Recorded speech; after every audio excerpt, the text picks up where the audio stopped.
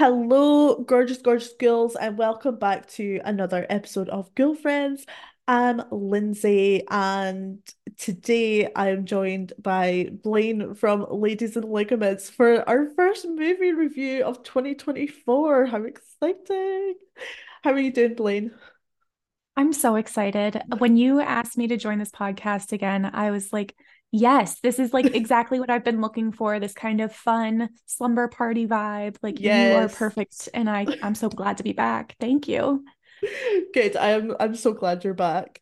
And today we're talking about such a fun film as well. Like I'm glad we've kind of gone in with something a bit silly, a bit fun, like not too serious for the first review back. And we're talking about Burying the Ex.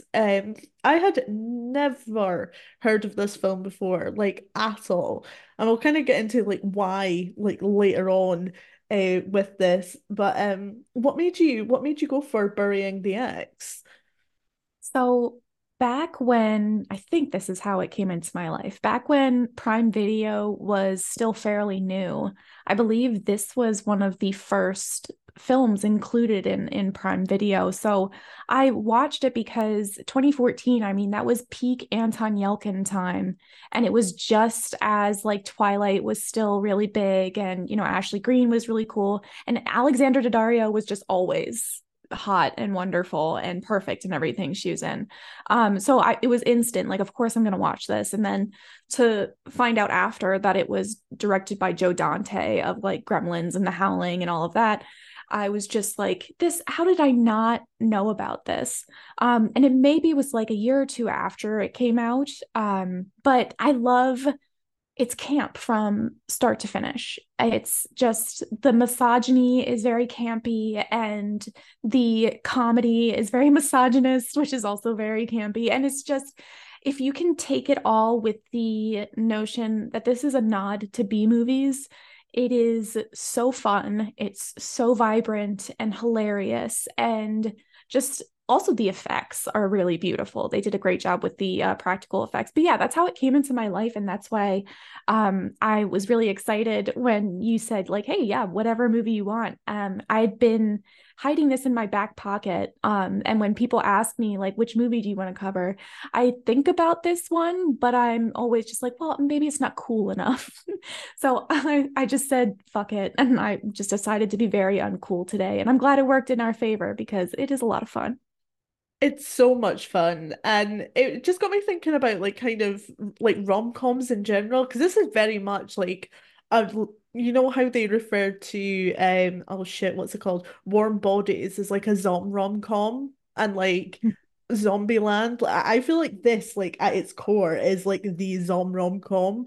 When they refer to that very niche genre, they really should be thinking about this film. And it just got me thinking about like rom-coms and stuff in general. Like we don't have these fun little mid-budget movies anymore. And I kind of see with like Anyone But You and Glenn Powell, who's hilarious. I'm watching Scream Queens at the moment. He's so funny in that, and I really want to see Forgot he was Anyone in But that. You because Oh, he's going to be so funny in Anyone But You as well. And it's like we need more of this film. I know that's not a very like horror centered opinion to have, but it got me thinking about those kind of films, and it's like they are very 2000s and or maybe it's like a nostalgia thing, but it's like I want more of that.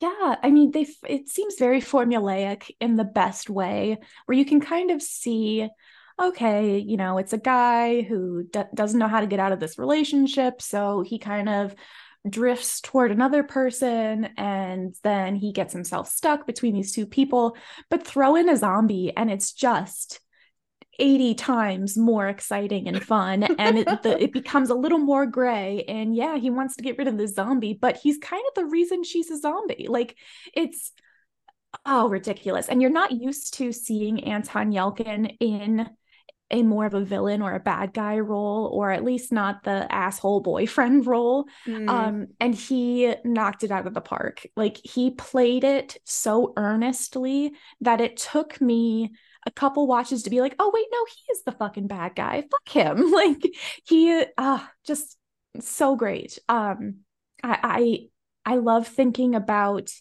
the through lines of Burying the X and Warm Bodies and other like zombie movies like Zombieland, that I don't know what it is about zombies that are so accessible to rom-coms, but Yeah. it's just hilarious because even in Shaun of the Dead, that's a rom-com. And at the Mm. end, there's the woman who's like, well, I love him. He's my boyfriend. And she's like, do you have sex with it? Yeah. Oh God, I And forgot it's just, about that. yeah, there's so much about zombies. I that makes me just want to crack a human skull wide open and be like, what is about us that we're like, yes, undead people. That's so hot and romantic. Yeah. I guess it's that whole thing of like together forever, isn't it? Like when you get married, it's um till death do us part, but what if there's more than that? I don't know if there's Yeah, something there. death and. Um so yeah, before we like really, really get into this film, Blaine, do you want to tell our lovely listeners a bit more about yourself and kind of what you get up to in the horror sphere? Okay. Hi. I'm so Blaine Waterloo. Hi, that's me. I am the host of Ladies and Ligaments, which is a queer-centered horror podcast where we just kind of talk about different aspects in horror that pertain or may be a little less explored by the queer audience. And I also have a newsletter that I started in January last year called EOHAG, which is just my little baby angel. I love EOHAG so much. It's just a monthly horror newsletter where I put out books I'm reading, movies I'm watching, causes I care about, people whose work I love. And I write an essay each month that pertains to horror in some weird, fun fashion. But aside from that, I am also just really throwing myself into writing right now. And I'm hoping by this time next year, I'll have enough poetry to publish a book. But that is a day by day thing. And we're just gonna see where it goes. But that's what I got going on right now. It's not a lot, but it's very exciting. Yeah, it all sounds really good. I love the newsletter. You're so personal in it.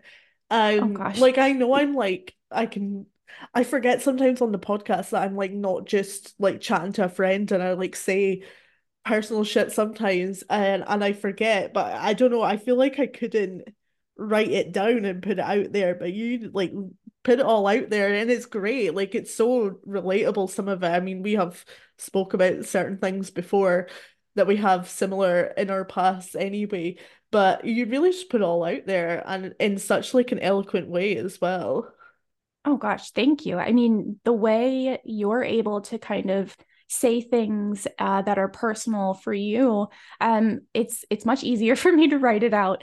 I'm not super articulate in the spoken word, but when it's something that I can put a little more thought into, I feel more confident and I feel, I don't know, I think there's a confidence that comes with being like, okay, I'm secure enough to write this down and just have it be out there forever. That's part of what the newsletter was kind of like an exercise for me to do in being more personal and standing by my name. I wrote a lot growing up without getting personal, without any names or really identifying details. A lot of blogging about like abuse and growing up in tough situations and whatnot.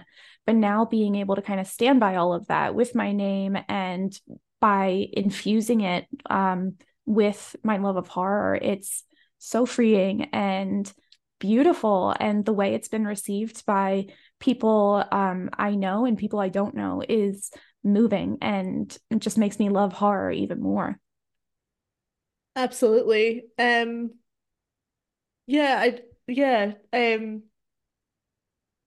Sorry, that was a lot of word vomit, but I appreciate you letting me spew that. no, you're fine. Okay, so let's get into burying the exes. I have a lot of feelings and I want to get them out. So the IMDb plot for Burying the Ex is a guy's regrets over moving in with his girlfriend are compounded when she dies and comes back as a zombie.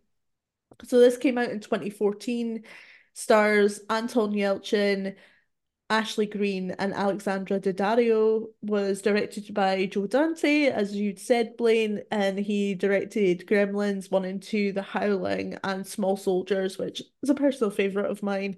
And it was written by Alan Trezza. I think one of my main criticisms of this film is that you can really tell it was like men behind the creative force. One of my biggest things about this film is I feel like I want to walk around with a big placard that says justice for Evelyn because she is written in such a way to make her seem so annoying and like she's the problem. She's not.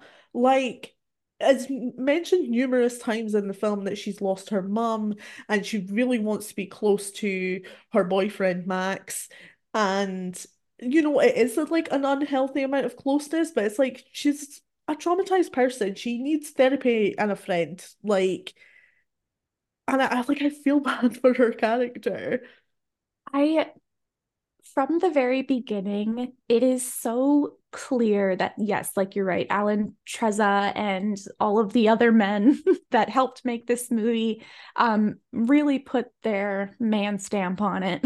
and and it's so frustrating to see Evelyn get this treatment where it's very clear that she's hurting. It's very clear that she needs the closeness. She needs a certain intimacy that she's lacking right now. And he Max sees Evelyn as the nag, the ball and chain that is, proverbial in horror and TV abound. But I love how it's written so that you don't see, like I said before, the bad guy. You don't see that Anton Yelchin is actually making a really big deal out of keeping this apartment exactly the same after she moves in, and like says, yeah, it's our apartment, but my shit was here first. And it's just the emotional immaturity, and it's also just clear that they're not compatible, and that she's kind of in this relationship because she needs a relationship. So yeah, like you said, justice for Evelyn, because holy shit, the way he treats her continuously, like throughout the film, is just mind-boggling.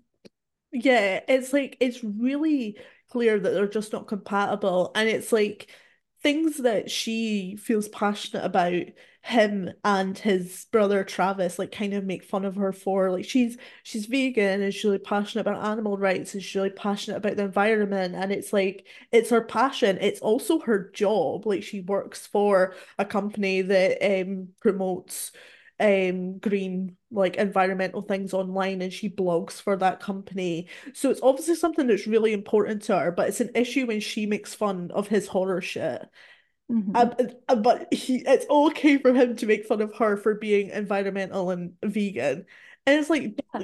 you're just not compatible. Like break up. Neither of you respect or like each other. And it's No. just like, it's like, oh, you're both so straight. Stop it. It's too much. Right. Like this movie would not have happened if either of them had proper communication skills. Exactly, exactly. Like Max can't even really like communicate at his job properly. He's so unhappy in his job. And we never see Mary of Bloody Marys, but he slags her off all the time. And it's like, just get a She's the new reason you have a job. job, buddy. Yeah, exactly. And he's pissing and moaning over Max Scare Shack with it, which is his, future pipe dream. And he has these plans all laid out and everything. He is doing not much while working. He really could put some of these plans into place and into practice, but he would so much rather play with whatever girly costumes just came in for the shop and tell Evelyn to get down here and get in one of them. Like, So gross and annoying. He is like, think about the boyfriend you had when you were 19, and Max is that guy. Yeah. We're also introduced very early on to Max's half brother Travis, who is the worst. Like, How do you like how we meet him? I love that opening so much. I mean, I like that he is not the conventionally attractive guy and he pulls a lot. I kind of like that aspect of him, but I think that's where That's my where that ends. yeah, and that's kind of more a win for the casting department because Yeah. if that was like a conventionally attractive guy, he would still be an asshole Mhm. because the dialogue's just not great. The dialogue for Travis, I mean, for everyone is lacking, but for Travis specifically is so rank. Like he speaks terrible Spanish to his landlord or who, he thinks is his landlord. He is continuously just speaking, I don't like trash about women into Mm, their faces about them and everything. And yeah, he's got this obsession with using Max's apartment as like a sex shack. Um, and I personally, if I were Evelyn, I too would be like, Mary Kate, Ashley, you can't go home, but you got to get out of here, or you don't have to go home, but you need to leave. It was just, I love this Travis aspect because he moves the movie along really well too. mm. Yeah, definitely. So early on in the film, we spoke about Bloody Mary's shop, and Max phones Evelyn out of her job. She's working, and it's like, "Hey, do you want to come to the shop for a quickie?" Basically, and they do the deeds. Everyone has a good time, we assume. But there's this like Satan genie that's like kind of in the background. It got delivered earlier that day. And Evelyn is kind of talking about like her mum passing away and how like all she loves that Max is there for her and how they both just wish that they could be together forever and ever. When it was one of those things, like I shout at the TV, it goes to the Satan, and then the eyes glow, and I'm like, well, even before they glow, I'm like, oh no, and then the Don't eyes put glow, I'm it like, oh in. It's like, stop, don't do it. Yeah, I want that little genie. He's so cool. no. Yeah. What do you think of this like twist with the genie? Because I guess it's like a bit of a trope, like, the mysterious shop with the stuff in it, and you make a wish, but it's not what you expect it to be. Because it does come It's true, but just in a very unconventional way. it is kind of a hodgepodge of different myths and superstitions, which I just love. The Satan genie, I think that was kind of like a throwaway because when you're looking back on the movie, you barely remember the Satan genie. Like it's kind of just like well, what do you mean? Like why didn't she die? Oh, right. The genie when they were voting, it worked. Um, but I love its simplicity. I think simplicity throughout this movie works in its favor. And I think it was a good choice. Yeah, for sure. And I get what you mean about the genie as well, because I feel like in this kind of thing, um, I watched like a terrible Christmas film with Jennifer Garner in it. It was on Netflix. Oh, I think it's called like The Family Switch or like The Family yeah. Switch Up or something. There's good parts in it, but there's like far too many fart jokes. But anyway, there's a thing that happens, and then all the family is like rushing around to try and fix it because they find out a way to fix it. And that never happens in this film. And like that's also the trope that they're like they look on the internet or there's some dusty old book that just so happens to open on the right page and they figure out how to solve it. And that doesn't happen here. Do you think that like hurts the film? Do you think it helps the film? I hadn't thought about that. And I kind of think that that also, whether intentional or not, is another kind of ringer for like a this men made this because because it's like, wait, what's the resolve? It's no, they just decided to kill them again and like just not do anything about the zombie brother and move on. There wasn't it felt very true to life in that they wouldn't realize there was a Satan genie that was responsible for this. They wouldn't even bother asking the question of how this happened. Mm. They just decide, well, this is life now, and how are we going to deal with it? By what the horror movies tell us. Um, I don't want to keep breaking or like giving this movie a break, but I do again think like they just kept it simple, and for for the caliber of this film, it makes perfect sense. Yeah, I mean, they kind of get rid of the problem at some point, like it breaks. So I guess before they can even find out how it even happened, it breaks. So I guess, yeah, I guess that deals with that.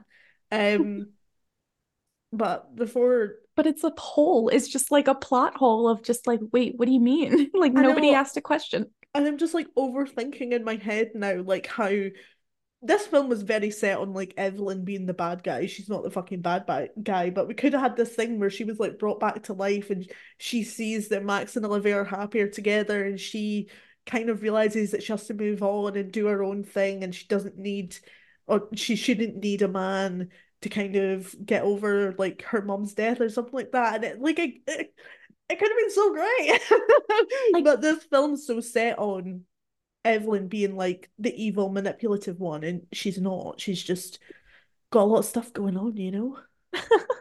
they really tried to make Evelyn like the new monster. Like there Mm. is Frankenstein, Dracula, and Evelyn, the crazy ex-girlfriend. Like it really reeks of like just don't look any further than this girl sucks. Like Yeah. everything that, men hate about women or like insist they want in a woman, but then abandon immediately after, they've done with Evelyn. So I do think she's a stand in for every quote unquote bad girlfriend any teen boy has ever had. So after they've done the deed at the horror shop, um, later on, Max and Evelyn move in together, and then on this other day where they're just like cutting about, they go to this horror themed ice cream shop. And Evelyn's already a bit like, oh, I don't want to go in. Like, they're not going to have anything for me because she's vegan. She doesn't take dairy.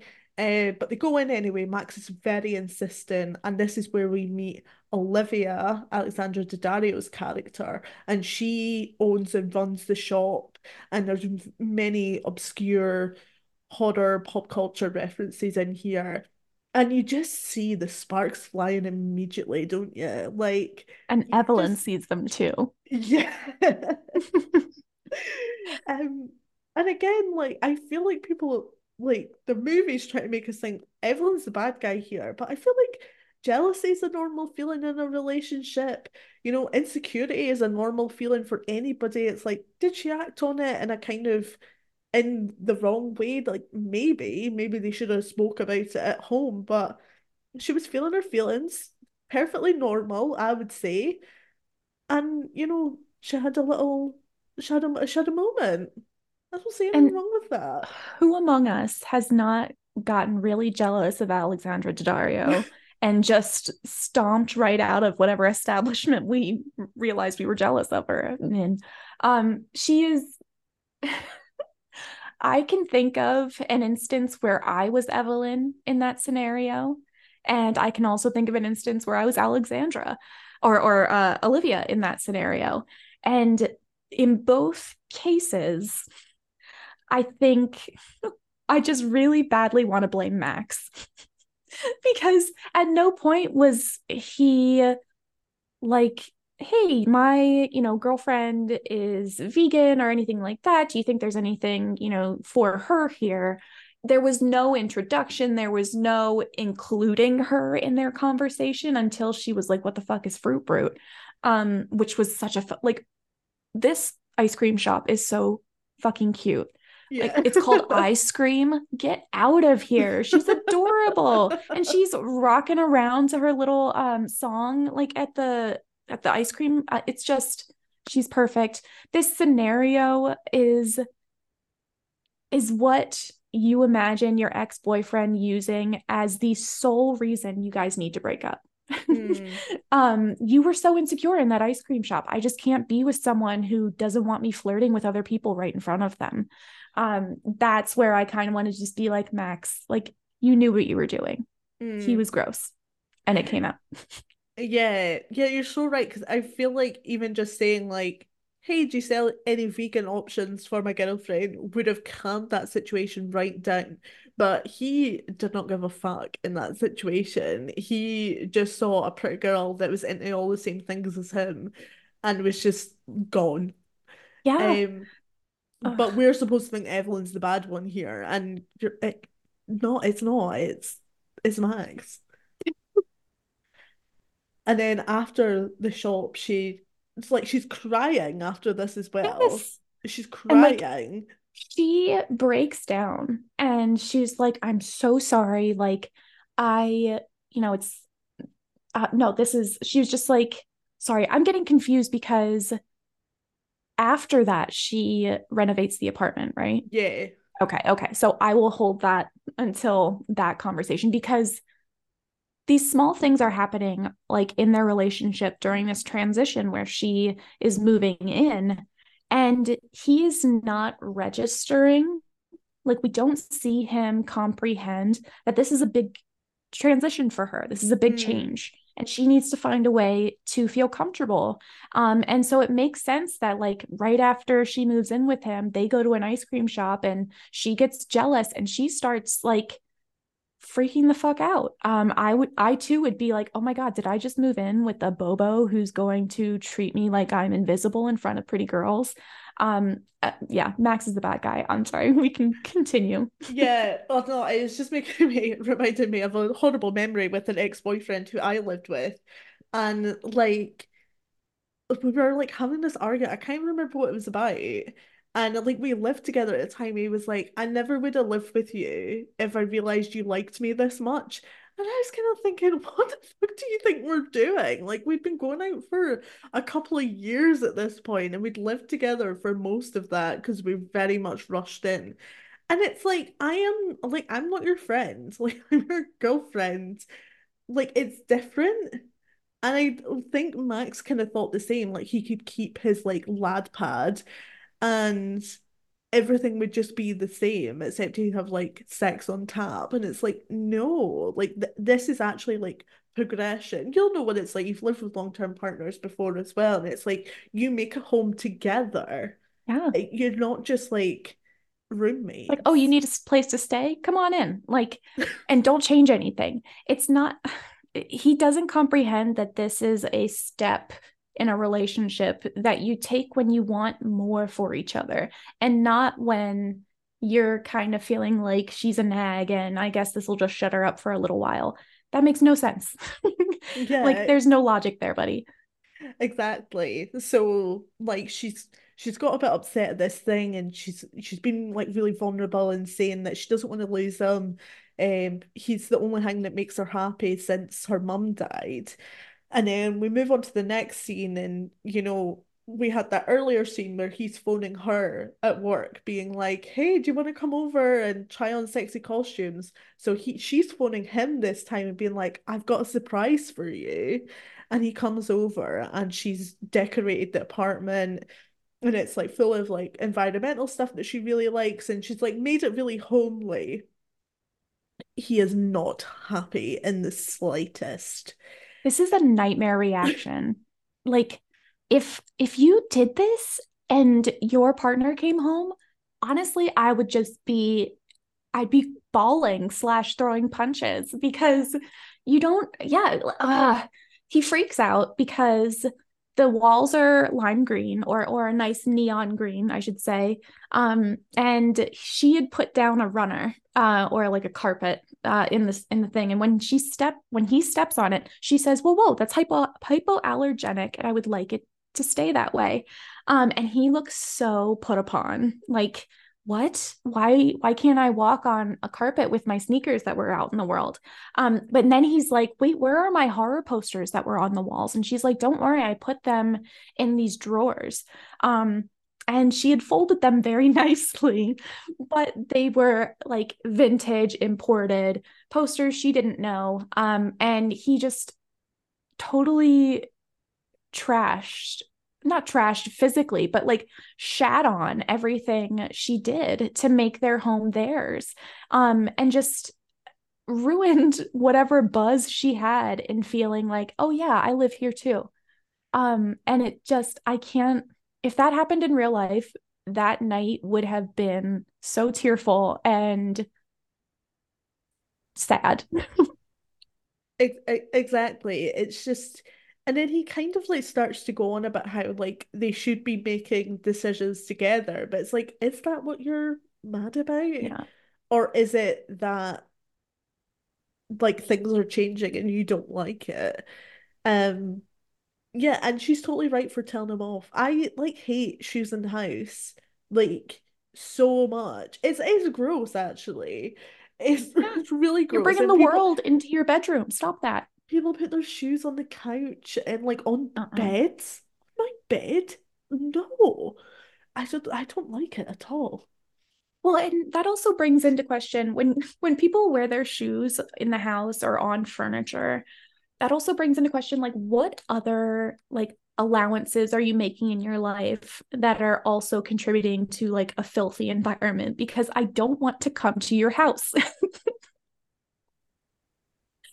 I love those TikToks where it's like you can't eat at everyone's house because they do like absolutely crazy shit like wash their toilet seat in the dishwasher and you're just like, excuse me, you're I doing will stay what? here. I'm like, I'm just never leaving my flat ever again. That's right. So, like, after this, Max is having like conversations with Travis, like having a thought to himself, and finally figuring out that him and Evelyn are not supposed to be together. Um, Max is like not being an angel in this, and I know that Evelyn's presented some difficult behaviors, but she's having a hard time, leave her alone. Um, so he Evelyn decides can do that no wrong. Stop it. so he decides that they need to break up. So again, he phones her at work and is like, "Can you meet me at the dog park?" And of course, she's like, "He's bought me a dog. He's got me a dog." And So she's heartbreaking. so excited because it's like, what the fuck else would you think when you're at the dog park? And he says, like, "We need to talk." I would think the same. And I love that she's like, "Is it a rescue?" Um, adopt, don't shop, people. Um, so she drives to the dog park and she sees Max, like gives him a wave, he gives her a wave back, and she's running across the road to get to her man, and she is hit by a bus. Oh my God. What did you think? No, I want to know what you thought. What was your reaction during that scene? Just, oh, Like obviously I kind of like knew that she was gonna die, but I wasn't expecting this, kind of like mean girls like hit by the bus thing. And it's like it's actually like quite sad when she's dying as well. Like her face is all cut up and she's lying there and he's crying as well because obviously like he's gonna feel so guilty. Like I brought her here to dump her and she's fucking dead. Um so yeah, there was like a lot of feelings going on. and she was like, I'm cold. And oh God, like, can you imagine? You think you're getting a dog and you get a bus to the face. You think you're Evelyn getting a can't dog, you win. get dead. Like, no, she literally can't win, like at all. And to me, the saddest part was just like Evelyn died not knowing that she was getting broken up with. Evelyn died not realizing that her boyfriend is a total tool that she like is so much better than. Evelyn died not understanding that there's more to life than this romance. And so to kind of see her paused in this moment in time with this douchebag in his arms is just like a fuck you, like the way opposite of good for her, and just like she deserved better. Yeah, like she thinks like she's in the arms of a man that loves her, and like he came there to reject her. And it's like this is why like I really wish there was a kind of, in quotation marks, redemptive arc for Evelyn where she kind of realized that she doesn't need Max and she could go off on her own and do her own thing, because I feel like that's what she really needs to go to therapy for at the moment. She obviously had a close relationship with her mum who died and is kind of trying to replace that with a man. And if I would have loved to have seen her gone through that work over the course of an hour and a half to have her own redemptive arc, but instead she is the clingy, annoying girlfriend that we're supposed to hate, but we don't. Yeah. And instead, like, we are led to believe that Max truly is the prize that he thinks he is, and that people want that. Um, and they don't. Sorry, Evelyn. So, Max is shutting himself away. He like because he must feel terrible. Like I know He Max should. isn't the Stupid greatest bitch. person in this film, but he shut himself away. He's watching horror films in the house, and Travis is like, come on, let's get out the house, mostly for his own gain because he wants to use Max's apartment for some weird reason, and when he has his own place to live. And Max runs into Olivia again, and they start to hit it off. And like I do like them together. I like Max is so annoying, he's so awful to Evelyn. And also like later on in the film, I feel like he's quite awful to Olivia as well. He doesn't tell her the truth. And this is another thing about het guys I don't fucking understand. They're just like, oh, I didn't want to tell you because you'd get upset. Well, I'm fucking furious right now, so job not well done. Yeah. Like F for effort. Fuck. um yeah, so they realize that they both have this love of horror, and while they're like going for like a playful skip through the Hollywood Forever Cemetery, which like kind of my only trivia thing for this film, which is like actually really eerie, is that is where Anton Yelchin is now buried. Bless him, 27 years old is absolute sin. Um but yeah, that's where he's now buried, and it's like this is actually quite a big focal point for the film. Like this is where him and Olivia kind of fall in love, and it's also where they have sex for the first time. And it's just like that's where he is now. Bless him. It's such a uh it's so eerie, like you said. And it's also really beautiful to think that his mark is left on the world in his really great work. Even if I think his horror run was very short-lived. I mean, his whole life was ahead of him. He was really in his prime, and it was heartbreaking. I remember like reading about Mm. his passing, and it was just shocking, and it felt really wrong when it happened because he was so good at what he was doing. And burying the ex kind of felt like it would be a drop in the bucket, but it was one of his last performances. Um, yeah, just really heartbreaking and weird. Yeah, I think Hollywood in general is just weird. Very weird. But the whole way he died was weird as well. And I was like, I ended up in a bit of a like rabbit hole, like looking at stuff, and you know, he got sent the letter from the car company about the car recall, but it was recalled because of what happened to him. And it's I like, I didn't know can't that. Oh imagine my being God. his family like a week later seeing that letter and just being like, I know the car needs recalled and it's faulty because my fucking child brother, whatever, died. And well, he was an only child. Um, yeah, because my son died because of your faulty car. Like, It much like this movie, well, in a much more meaningful sense, Anton Yelkin's death is really kind of an example of there's no such thing as fair.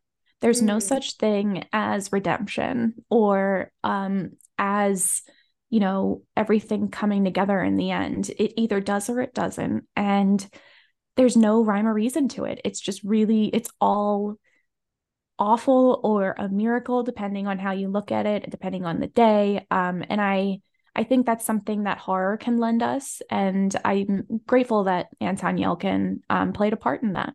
yeah, for sure. Um, so when we see Max and Olivia like frolicking through the cemetery, it was in They're the so back of cute. my mind, like, are we gonna see Evelyn's grave? And we do, and we see Evelyn as well. She had like claws and scratches her way out of that thing.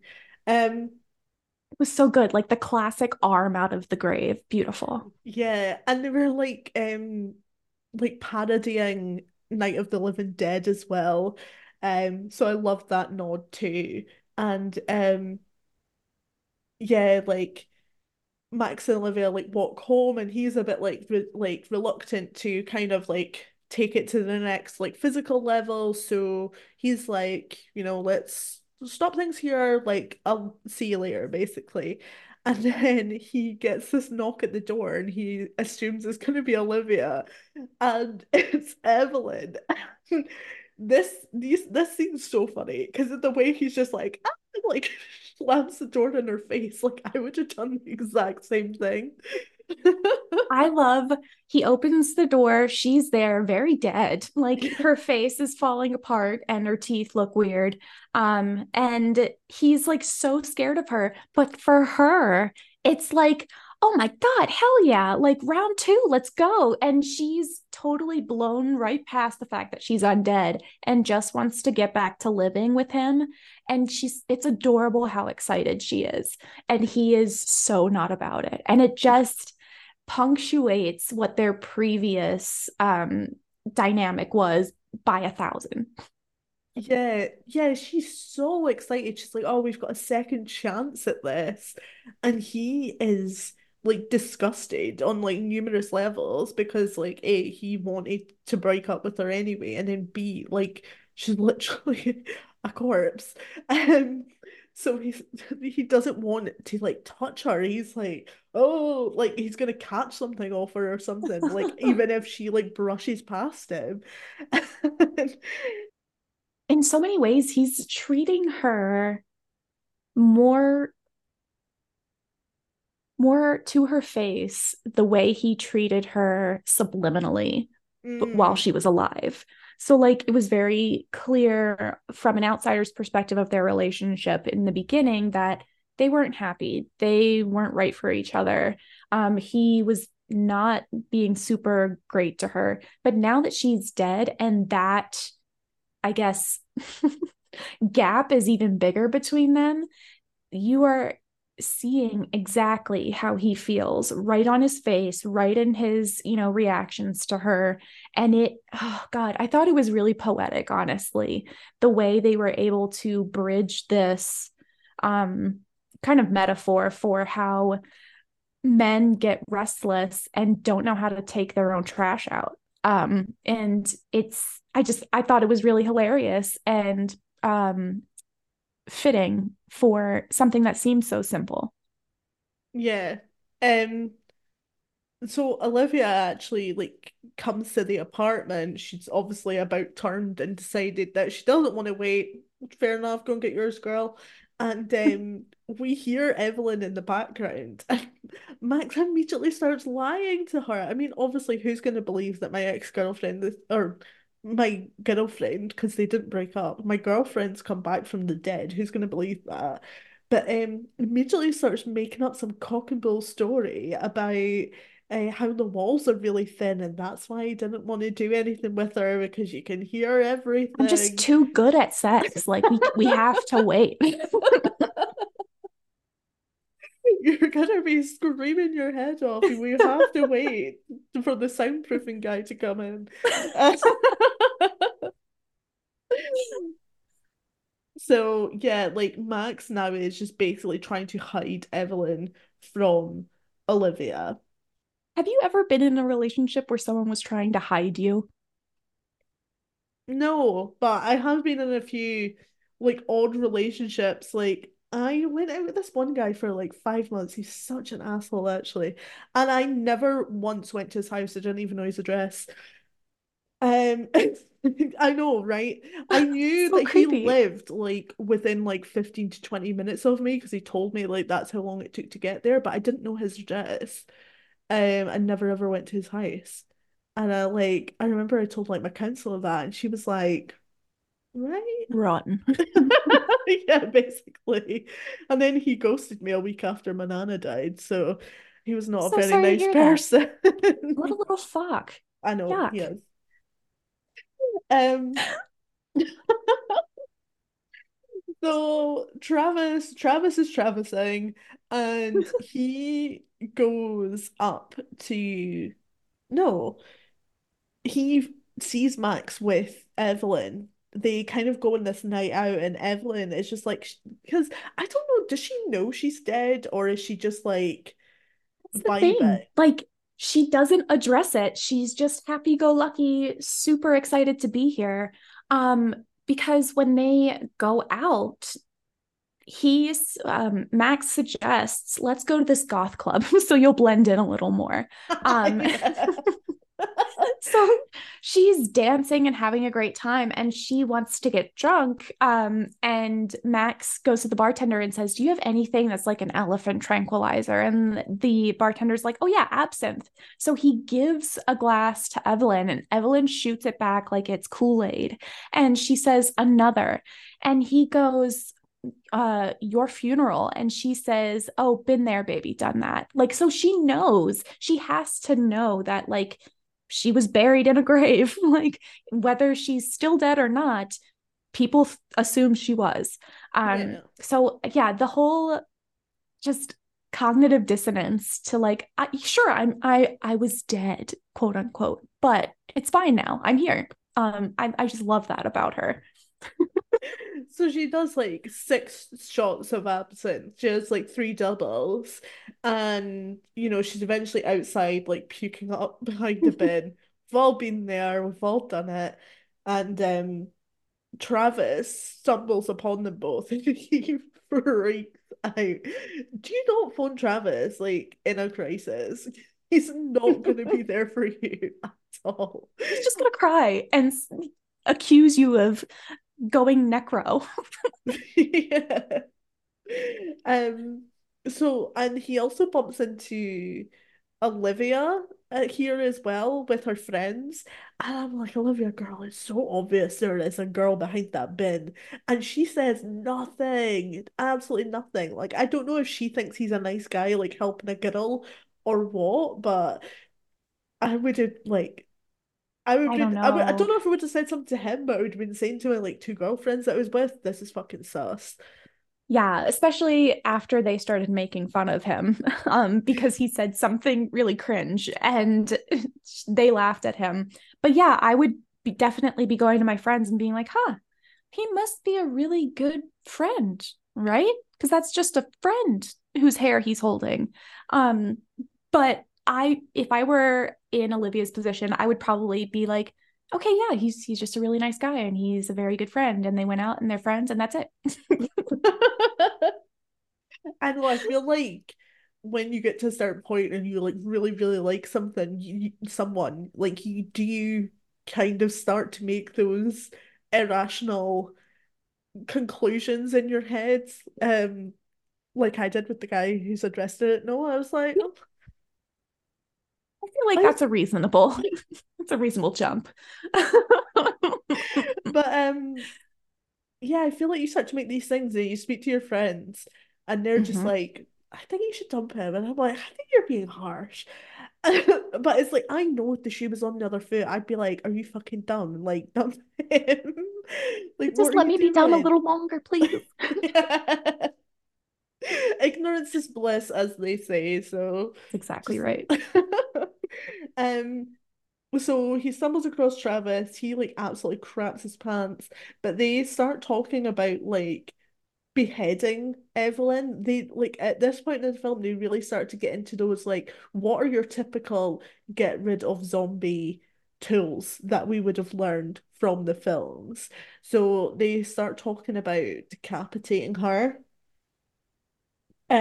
Which is like it's also like morbid because we know that Travis hated Evelyn and it just feels like so extreme. Like you know when you get to that point in a like relationship, or you maybe hear about other people getting to that point in a relationship where they know they should dump someone, but then they end up coming up with these like elaborate plans so that they will dump be dumped. That's exactly right. Oh my gosh. Yes. That's another situation I've been in where it's just like, why do you keep acting so irrational and weird and yelling? Oh, you just want me to break up with you. That's fine. But I really appreciate the levity that Travis brings to the planning of beheading Evelyn because of his comedic hatred of her. We're able to take more pleasure or enjoy what would have been like more of an I Am Legend scene. Hmm. But yeah, I think I appreciate the nod that this movie gives to other zombie movies. I feel like we could have gone in on that a little more though. I feel like there I would have liked to see a little more heavy-handed nods to other zombie movies. Like we got a really good Night of the Living Dead, both the movie and the reenactment in the cemetery. Um, and someone I read somewhere that they think Evelyn's name comes from that movie, The Night Evelyn Crawled Out of the Grave or something like that. Oh yeah. Um, and they're just other like Joe Dante nods as well. But I would have loved to see, I don't know, just a little bit more oomph there. Yeah, like you have like a zombie movie which features two horror enthusiasts as main characters. There could have been a lot more fun to be had with that, and it could have been very wink wink nudge nudge for those like dyed in the wool horror fans, and then also just like a fun zombie rom-com for people who aren't as familiar with zombie films or other horror films. But yeah, that is like they've missed a trick there for sure. So Olivia turns up to at the shop the next day, um, and it feels like her final straw is Max being on the phone, and Evelyn's on the other Oh my side, like, gosh. why are you not saying love you back? And it's so obvious on either end that there's a girl there. Yeah. Like Uh, he's Evelyn goes, I love you. And he goes, wow, that's great. That is really great. And she goes, why aren't you gonna say it back? And he's like, I'm with a customer. God, mom. And Olivia's just like, that's weird. Okay. If I were Olivia in that scenario, I would no longer be like, oh yeah, it's just a girl. Like he's just talking to a girl and it's fine and they're friends and that's it. I would be like, I need to leave. I need to not talk to this person anymore because that was painful to watch. it really was. And that's what she like should have done. But instead she's like, oh, I was gonna go to the cemetery and watch Night of the Living Dead tomorrow. I think it's tomorrow, or it might be that night. And she's like, if you come, like, let's make it work. If you don't, fine, like, we'll just dead it. And it's like, girl, you should have just deaded it. Like, you should have just deaded it there and then. She's she's given some history of her dating background too, and she's made some questionable dating decisions, as we all have. But like her last relationship was with an uber Christian, and she made him choose between herself or God, and the guy chose God. So I don't know that either of these two are coming from very healthy places. And maybe they just need to make each other fun mistakes. Yeah. I forgot about that scene where she talks about how she stripped naked and said, choose between me or God. And I was like, that was another thing. It's like, red flag, a man wrote this because, like, you're not going to do that. I definitely could imagine having that conversation with someone like, you have to pick one. You really shouldn't. I feel like with religion, maybe she probably should have just left. But Yeah. you wouldn't, I just can't imagine in any rational scenario like a woman doing that. I don't know. Again, they're trying really hard to make Max seem like this big prize. Like who wouldn't want to date a man who works at a horror shop for minimum wage and who won't let anyone change anything in his life? Yeah, Oh, true. So, the previous night, Max and Travis have spoke about beheading Evelyn. So Travis turns up to the apartment under the guise of needing this DVD that Max has borrowed. And like he has his machete like hidden away, like ready to behead Evelyn. Um, and he's just there and he's just like annoying the fuck out of Evelyn. Like I was like just full on watching porn on their couch as Evelyn's just like hanging around. Like Evelyn's just walking around her own living room and he's like, "Ooh, I love this part. This girl's amazing." While like quote unquote hiding his machete between the yeah. cushions. Are you kidding me, sir? Um so there's like a part in the film where like the girls are like eating brains or something, or somebody's eating brains, and this just triggers like the last kind of like zombie instinct in Evelyn. And she decides she wants to eat Travis's brains. And I was literally like sitting watching. I'm like, did anyone eat his brains? There's nothing there. Like, Anybody else's, anyone's. Now, I thought that's one of the thoughts that came to mind because she bites into his head from behind him, and immediately this flood of blood comes out. And that's, I got this feeling like there must not be a whole lot going on there. So it just came right out. Because, wow, what a gusher. Oh, I maybe kind that's of, what his brain is. That sounds really delicious. oh, that would be good. I kind of loved how, like, I don't think I've ever really seen that before, where like the zombie just kind of like goes in with the teeth, cracks the skull open, and starts to eat. Like, I like that. Yeah, and I like those teeth do not look strong enough to do that. They No. don't even really look good enough for much at all. But um I love the mechanics of zombies just being able to bite in and tear at anything. It's delicious to watch. And I loved seeing Alice from Twilight in full zombie mode. It was so cool. For sure. So kind of while that is going on, or maybe after that's happened, I can't quite remember the timeline.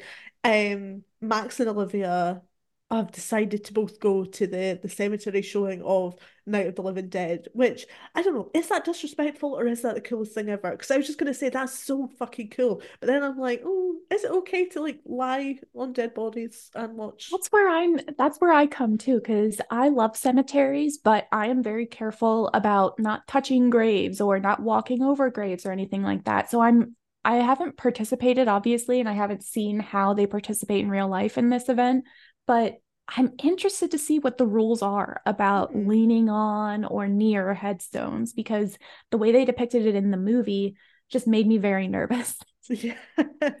Yeah, they're just like making out like very close to a grave. Like I'm not like, I oh mean, sounds hot, but Is it ethical? And there's a shortcut like in a town like through a graveyard. It's like a really, really old one because it's got like plaques to denote various people from like the 1700s and stuff. Um, and I walk the dog through it sometimes, and I'm like, I feel a bit weird. I kind of like if Yeah. I feel like he's gonna pee, I'm like pull him away. I'm like, can't pee on someone's grave. It's so disrespectful. But Just then it's like his four little paws like crawling, like pattering over, and you know that way. I don't know if they have this saying in like in the US, but like if you get a shiver, someone will be like, "Oh, that's somebody walking on your grave," and it's like I wonder how many people in the past shivered because my little pug just like walked over the grave. It's so if they weird. knew who was pitter pattering, I'm sure they would be honored. Yeah, they would be okay with it. They're like, "Oh, Yeah, what a I cute would. little boy. That's fine." Exactly.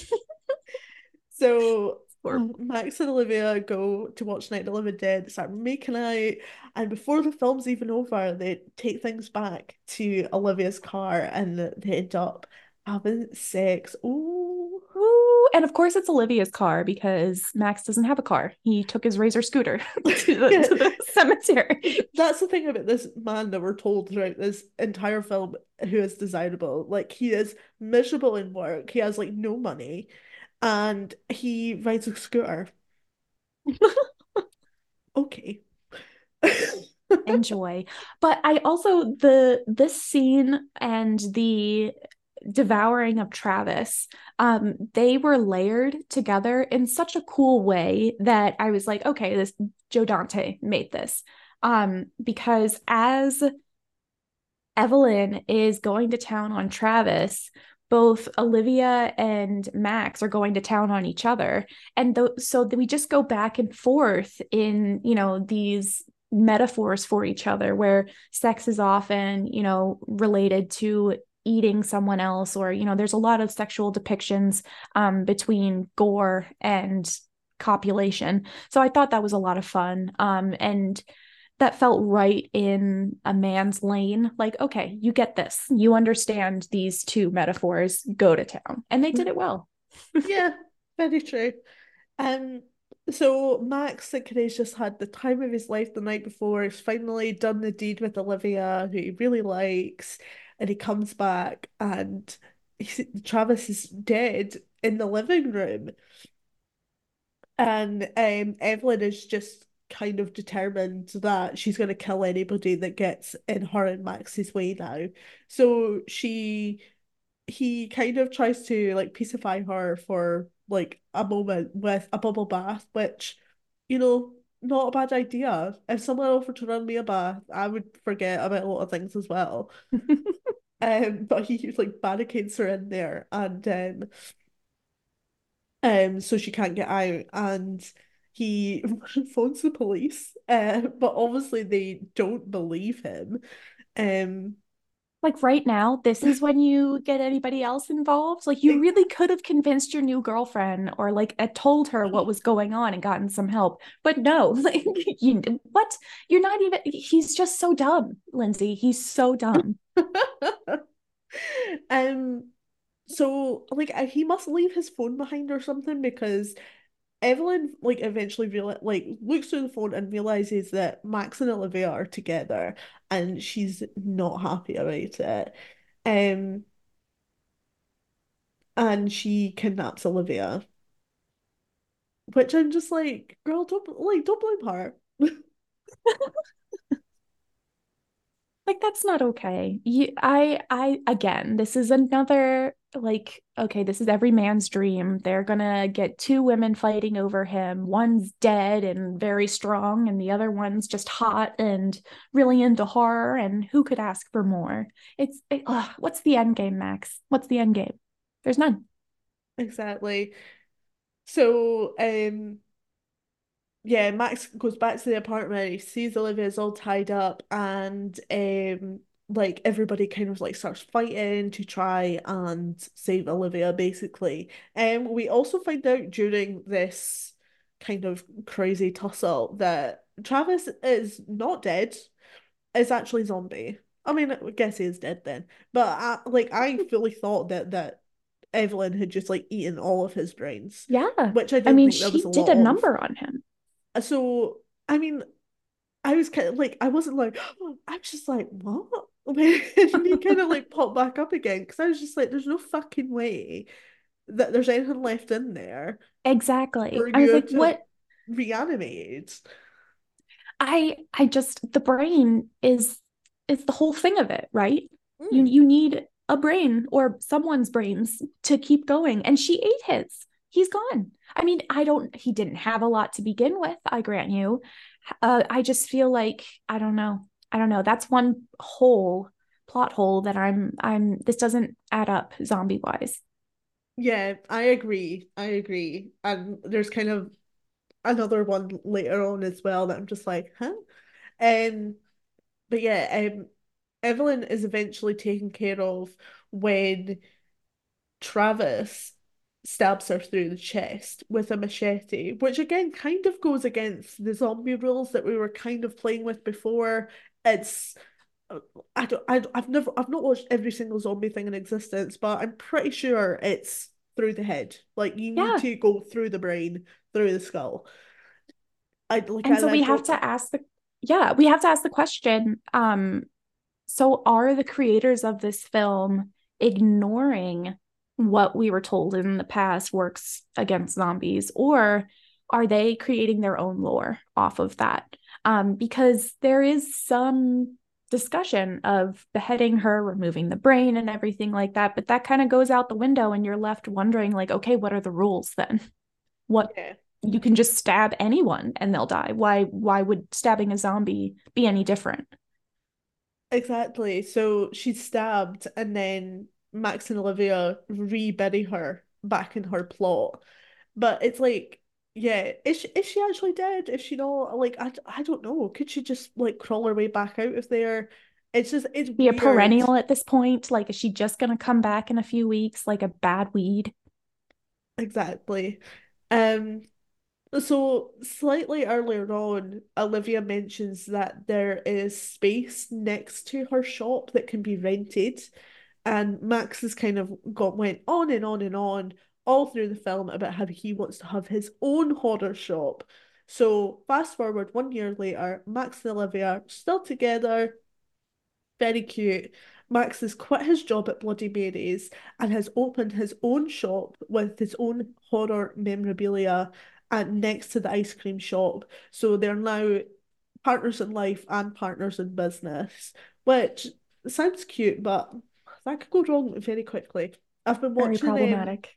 Ramsay's Kitchen Nightmares. I kind of go through phases where I watch this on YouTube, and it's just like the amount of like relationships that crumble because the restaurant is going down. Um, Restaurants aren't stable, neither are relationships. You no, need to choose one. exactly. Um, So obviously he's making money now because Max surprises Olivia with an engagement ring, which she accepts. So they're now engaged after a year of being together. And then we see at the end that zombie Travis is like sign spinning outside of the ice cream shop. And it's just like What's the I context assume for this? I assume that people will think he's in makeup, but we saw over the course of the film have to assume the film maybe takes place over a month max. Um, like she eventually ended up developing a taste for brains. So why Exactly. has this Like not she was happened to deteriorating. Travis? And she was Exactly. deteriorating, yes. So it So doesn't make sense. What How has this not come to bite them in the ass a year later? Like having this zombie man like just running around. I mean, has his behavior changed much from when he was alive? Probably not. But I feel like that's a liability, at least for their business. yeah, exactly. He had an insatiable appetite for women as a human. Like, surely that must translate into his zombie form as well. Are they picking people off the street for him to eat? Like, Does he have his own little shed like in Shaun of the Dead? that's what I was thinking about as well. Like, do they just like tie him up somewhere and be like, you stay there? Or like, I don't know, do they get him like Who wants to animal keep brains him though? from the butchers? Yeah, who wants to keep him? It's like the They're worst dog ever. I don't want him pitter pattering over my grave. Oh God, yeah. So yeah, so many unanswered questions about Travis, and it's like the worst person to have unanswered questions about because I don't like him to begin with, and He has it's no redeeming qualities. He was very unkempt. He was broke. He was misogynistic. He didn't keep very nice facial hair either. That was gross. no, Just no. just not, a lot of work to be done that unfortunately now that he's dead, he can't do. Yeah, exactly. Um, so yeah, it's like it's a funny it's like a weird ending because I am as much as like Max isn't the greatest, it's like him and Olivia have an undeniable chemistry. I do feel like they are supposed to be together, certainly in this film anyway, with all of the people that we meet, like they seem like the best ones together. So it is nice that they're together and their businesses are thriving and they're engaged. Bit soon if you ask me, but I've been single for 7 years, so don't. Uh, Good for you. Yeah, that is very soon. Like, I don't know. He just got like a good paying job and probably your first apartment together. You have not seen this man go through anything worse than breaking up with someone or, not breaking up with someone, but killing them instead. yeah. Okay. Yeah, I don't marry him. What? And so like that's the end of Bury and the X. We end with Travis in his zombie form spinning signs, many questions unanswered. And yeah, Max and Olivia are together with their little separate horror businesses, which is quite cute. Adorable.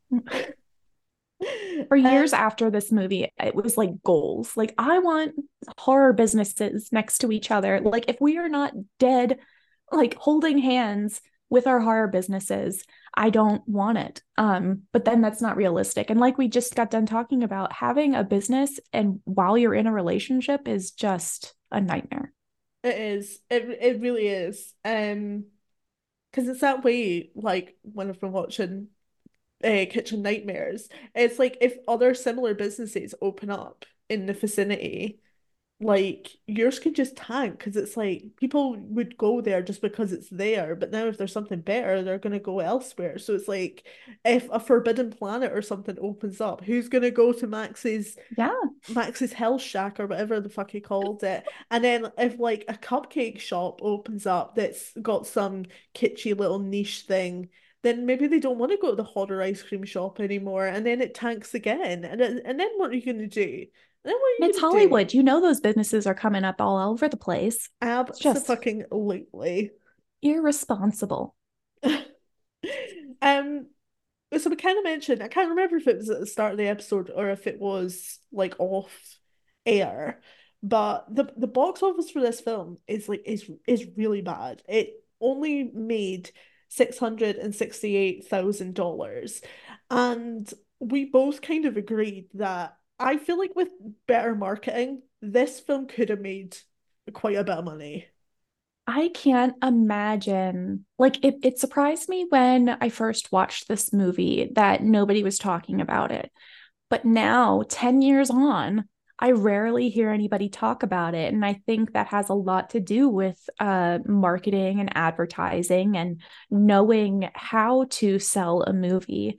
Um, I think the first thing that comes to mind when we talk about advertising misses, of course, is the Jennifer's Body media circus and how they didn't know what to do. But it feels like for this one, they just stepped back altogether and decided not to promote it, which feels like, I mean, you kind of shot yourself in the foot. This had a lot of potential to be a big cult hit.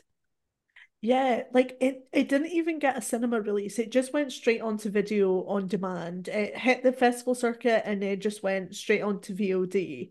So it never even got a cinema run, which and like I just think is insane because like we both agree, I feel like with the right marketing, this could have made a bit of money. I have seen it compared to Jennifer's Body quite a bit on that front because yeah, Jennifer's Body was horribly mismarketed. And yeah, was just kind of derided for years, and then the actual audience found it and was like, "Hey, this is a fucking masterpiece."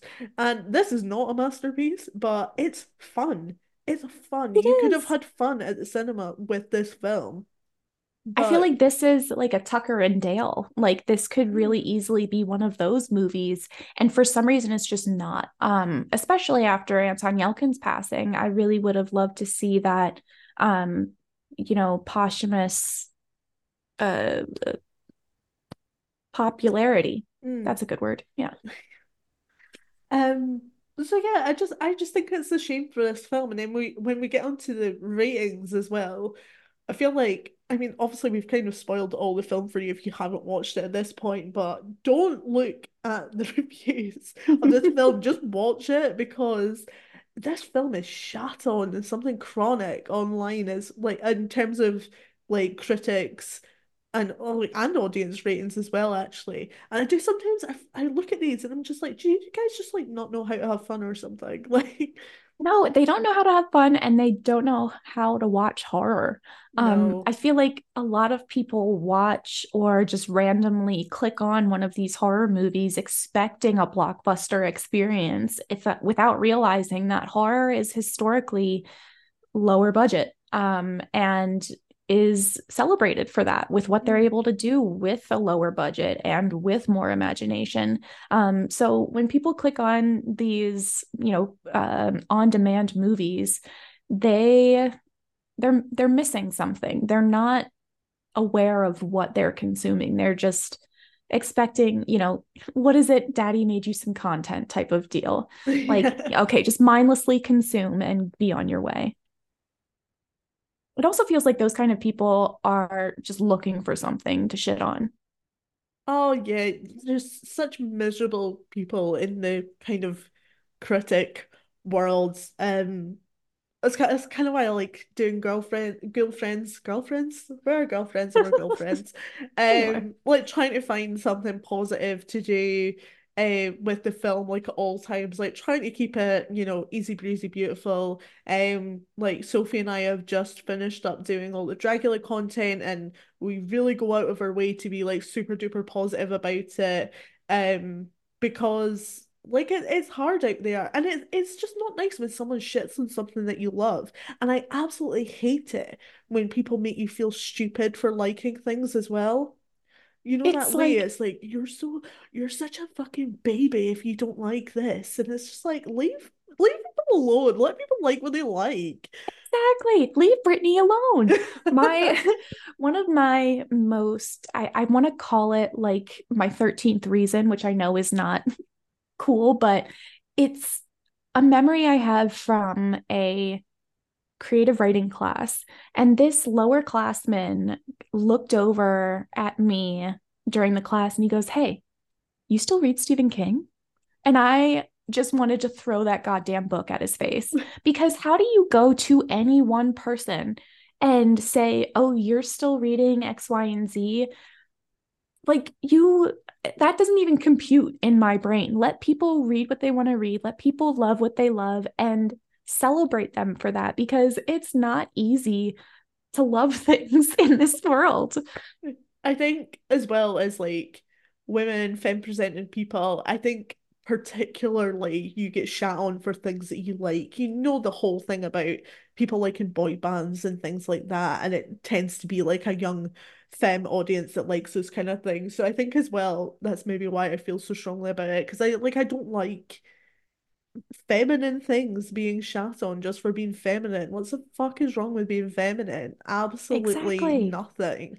Um yeah, so that's why I love girlfriends. I love taking up that space. I love being like cute and cozy and girly and talking about things that are important to us. And having deep chats or just watching something like Bury in the X and having a laugh about it because like that I feel like that's what the movies are about in the first place, you know? Absolutely. And I love Ghoul Friends for that because I know when I come here, I can be myself. I don't have to don this like super intellectual mask to talk about a movie that is just ridiculously bananas. And just have fun celebrating these hot young people who made a really cool movie. Exactly. So, in terms of online ratings, this got a 5.4 out of 10 on IMDb, 28% from Rotten Tomatoes critics, and a 29 from the audience, and it's got a 2.6 out of 5 on Letterboxd, um, which are all super low, which I think is such a shame, but I I don't care wonder about. too, like, I did someone decide like, okay, we're gonna start a hate campaign against this movie because it feels so pointed. It doesn't Yeah, make sense. I'm really surprised by like the Rotten Tomatoes audience score. I feel like that maybe would have been more in line with the IMDb and the letterbox, like around that 50-60, at Yeah. least. But to have it so low.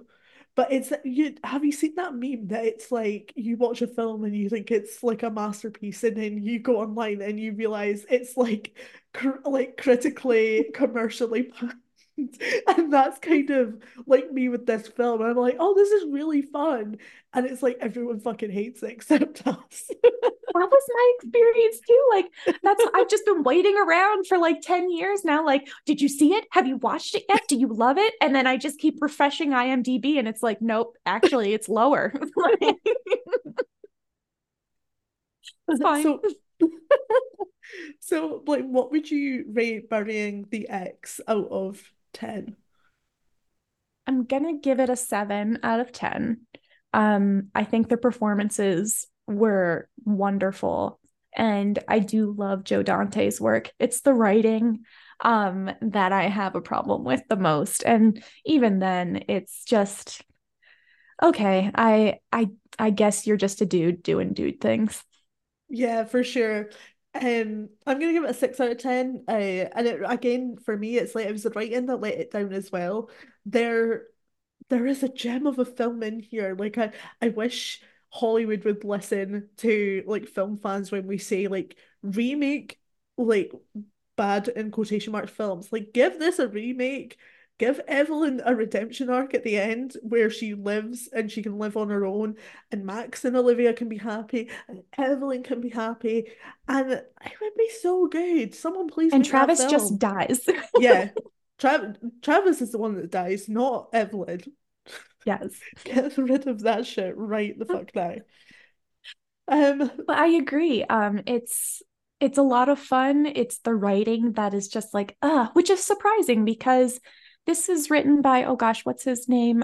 Alan Trezza. And he ended up writing We Summon the Darkness, which also has Alexandra Daddario in it, which was just a little, not much more, but it was just a little bit more feminist leaning, hmm. and had a bit more of a twist to it. But yeah, it's cool to see that growth for Alan Trez's writing and to kind of see this stamp in time of just, yeah, this is what B movies looked like. And no, they didn't sound great, but they looked really cool. Yeah, for sure. So that's the end of the episode. That's the end of the spooky sleepover. I can't believe we've just done the first review of 2024. I'm like, I don't want to go. Blake, let's just like stay and talk more. This is so much fun. I have a blast with you. This has been so good. Thank you so much for coming back on. Uh, Thank you. where can people find you online? So the best place to find me is at Blaine Waterloo. That's BLAYNEWATERLOO at card.co, CARRD.co, because all my links are there, and they just differ. So, yay. There.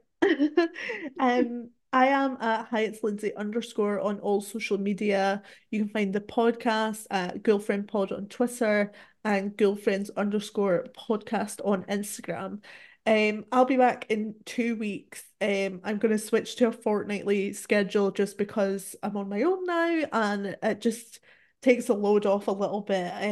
I was doing like m most of the editing and admin and stuff last year, and it was kind of a lot doing it weekly. So I'm gonna switch to a fortnightly show. I hope that's okay. But still cute, cozy girlfriend vibes once a fortnight rather than once a week. So until then, stay spooky.